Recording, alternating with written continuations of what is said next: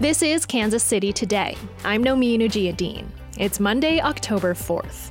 Today, we're zooming in on one story. In 2019, the Kansas Department for Children and Families told private foster care providers that they had to put LGBTQ foster kids in homes that respected their identities. But the state never finalized a law or a policy for how they should house LGBTQ foster kids. Blaise Mesa covers foster care for the Kansas News Service, and he reported on this, and he's here to tell us more. Hi, Blaise. Namin, glad to be here. How many LGBTQ kids are there in the Kansas foster system? Do we know? So we don't really know the exact number, and that's kind of the heart of what the story looks at. It's one of the major issues, is because child placing agencies don't have to ask, or really don't have to kind of figure out some of this information. And of course, there are always children that could be not openly LGBTQ yet, but could be LGBTQ. So that number really isn't able to be quantified. So do they collect data on this at all? Yeah, so they do have some information available, but it was nothing to where I could really put a number towards. The state has a child matching system where it does exactly what it sounds like. It'll match a potential child with a potential parent, where they can track if this is an LGBTQ child and if the family would be accepting of LGBTQ children. So they do have some systems in place, but it's nothing too concrete.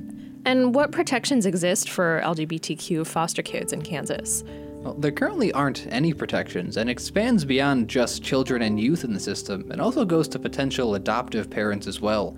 Kansas currently has no LGBTQ specific laws. Now, in the foster care system, I should say. And now, my story is specifically looking at if a child is openly LGBTQ, are they going to be placed with a home that will accept them, or will they be placed with parents that might not want a child who, is LGBTQ? What happens if a kid is open about their gender identity or sexual orientation and they're not in an accepting environment? Well, it can really be a variety of things, and depending on what study you look at, there could be potential different outcomes.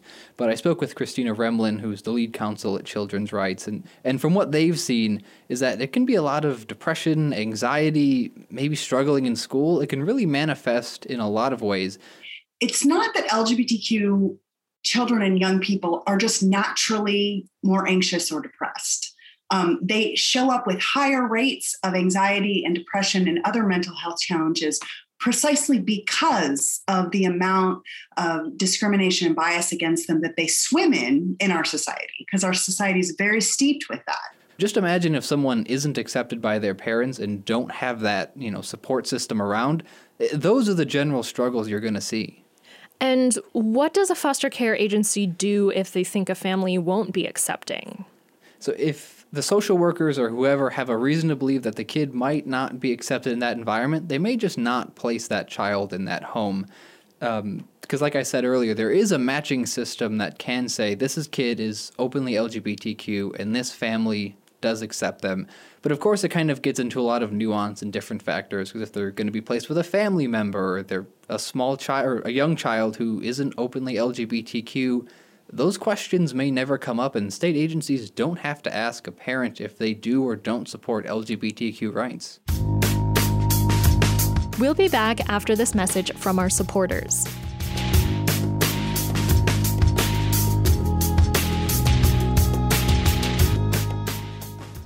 UMB Private Wealth Management is a division of UMB Bank that tailors financial planning services to help you maximize your assets and protect your legacy. Everything we do starts with you, because there is no one-size-fits-all financial planning strategy. Your UMB experience begins with us taking the time to get to know you and understand your financial goals. Then we customize a detailed yet flexible plan that helps you achieve them. At UMB, your story is always our focus. Learn more at umb.com/wealth-management. Don't forget to subscribe to The Early Bird, the daily news email from KCUR. Get news from Kansas City to Washington, D.C. delivered to your inbox every weekday at 6 a.m. Be in the know before you even get out of bed. The Early Bird. Subscribe at kcur.org/newsletters. This is Kansas City Today. I'm Nomin Ujiyediin. We're speaking with Blaise Mesa of the Kansas News Service about LGBTQ children in the Kansas foster system. So is the issue here that there isn't really a law or like an official policy surrounding placing kids in these environments? Yes, that is the issue. I was able to speak with the state and some DCF people and then child placing agencies, and they are all very accepting of really anyone, whether it be race, religion, or LGBTQ. They are totally accepting in every way. But the issue there is if there are no policies or laws in place, what exactly do state agencies do? In 2019, I believe, there was draft guidance. It was more a memo that the department had sent out to some of these child placing agencies because they were asking, how do we place LGBTQ kids? What do we do if we don't know if the home will accept them? 2 years after some original recommendations to place children in homes that accept them, the department kind of backed off from that and doesn't have any policy in place. So what if a family who wants to foster or adopt is LGBTQ themselves? Are there any protections for those families? There are no protections for those families, and the department again will say that they are accepting of everybody, and there are plenty of child placing agencies that want to try and make sure that those families can adopt. When speaking with some people, they said there is a stigma that LGBTQ parents shouldn't adopt kids. They said that is totally untrue. Parents of all creeds, religions, race, again, should adopt. But it kind of goes to the heart of the issue. If there is no policy or law in place, like discrimination can happen.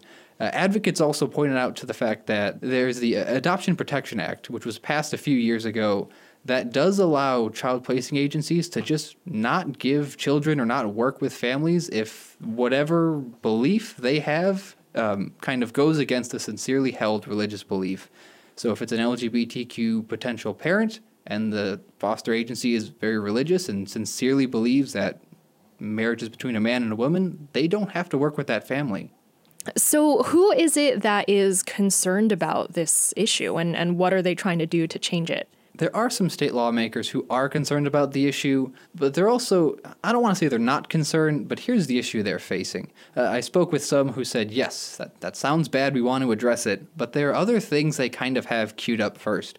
For example, conversion therapy is still legal in the state. There are no state protections against discrimination for LGBTQ people in general. There are also some legislators and some lawmakers who want to repeal the Adoption Protection Act. So people do, and more democratic lawmakers do want to try and do something, but there are just other priorities they have in the way. What organizations locally or nationally are advocating in favor of this issue? I spoke with people from Children's Rights, who's a lot more of a national group, but I also spoke with some people who work both in Missouri and Kansas, so that kind of local side as well. Lori Ross, who's the CEO of Foster Care Adopt, said, states might even want to start considering a lot more protections in place for children. For example, if you don't support LGBTQ rights, maybe you shouldn't be allowed to adopt. I believe that the two states that I work in have a responsibility to make sure that the children that they're placing are going to be welcomed and affirmed in those homes.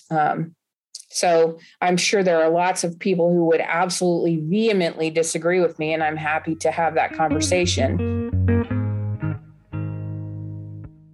Blaise Mesa is a reporter covering social services and criminal justice for the Kansas News Service. Thanks, Blaise.